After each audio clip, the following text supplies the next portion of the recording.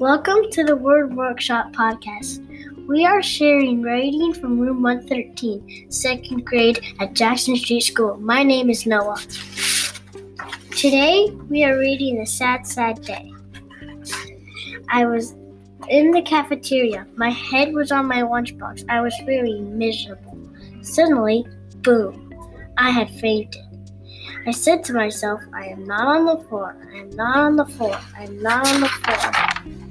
The whole table said, oh my God, then Robbie picked me up. Then I had to go to Miss Agna and say, I'm not feeling good. Okay, said Miss Agna, I'll call the nurse. I went to the nurse's office. It was comfy in there. She took my temperature. After that, I put my feet up on a chair so that the blood could run up to my head. Eventually, the ambulance came and took me to the hospital. They took me to the emergency room. It was cool in there. When the doctor came, he put these stickers on me. They were cold. When that was done, they put a needle in my arm. My arm hurt a little bit, but not a lot. Not that much. And that was the end. Goodbye.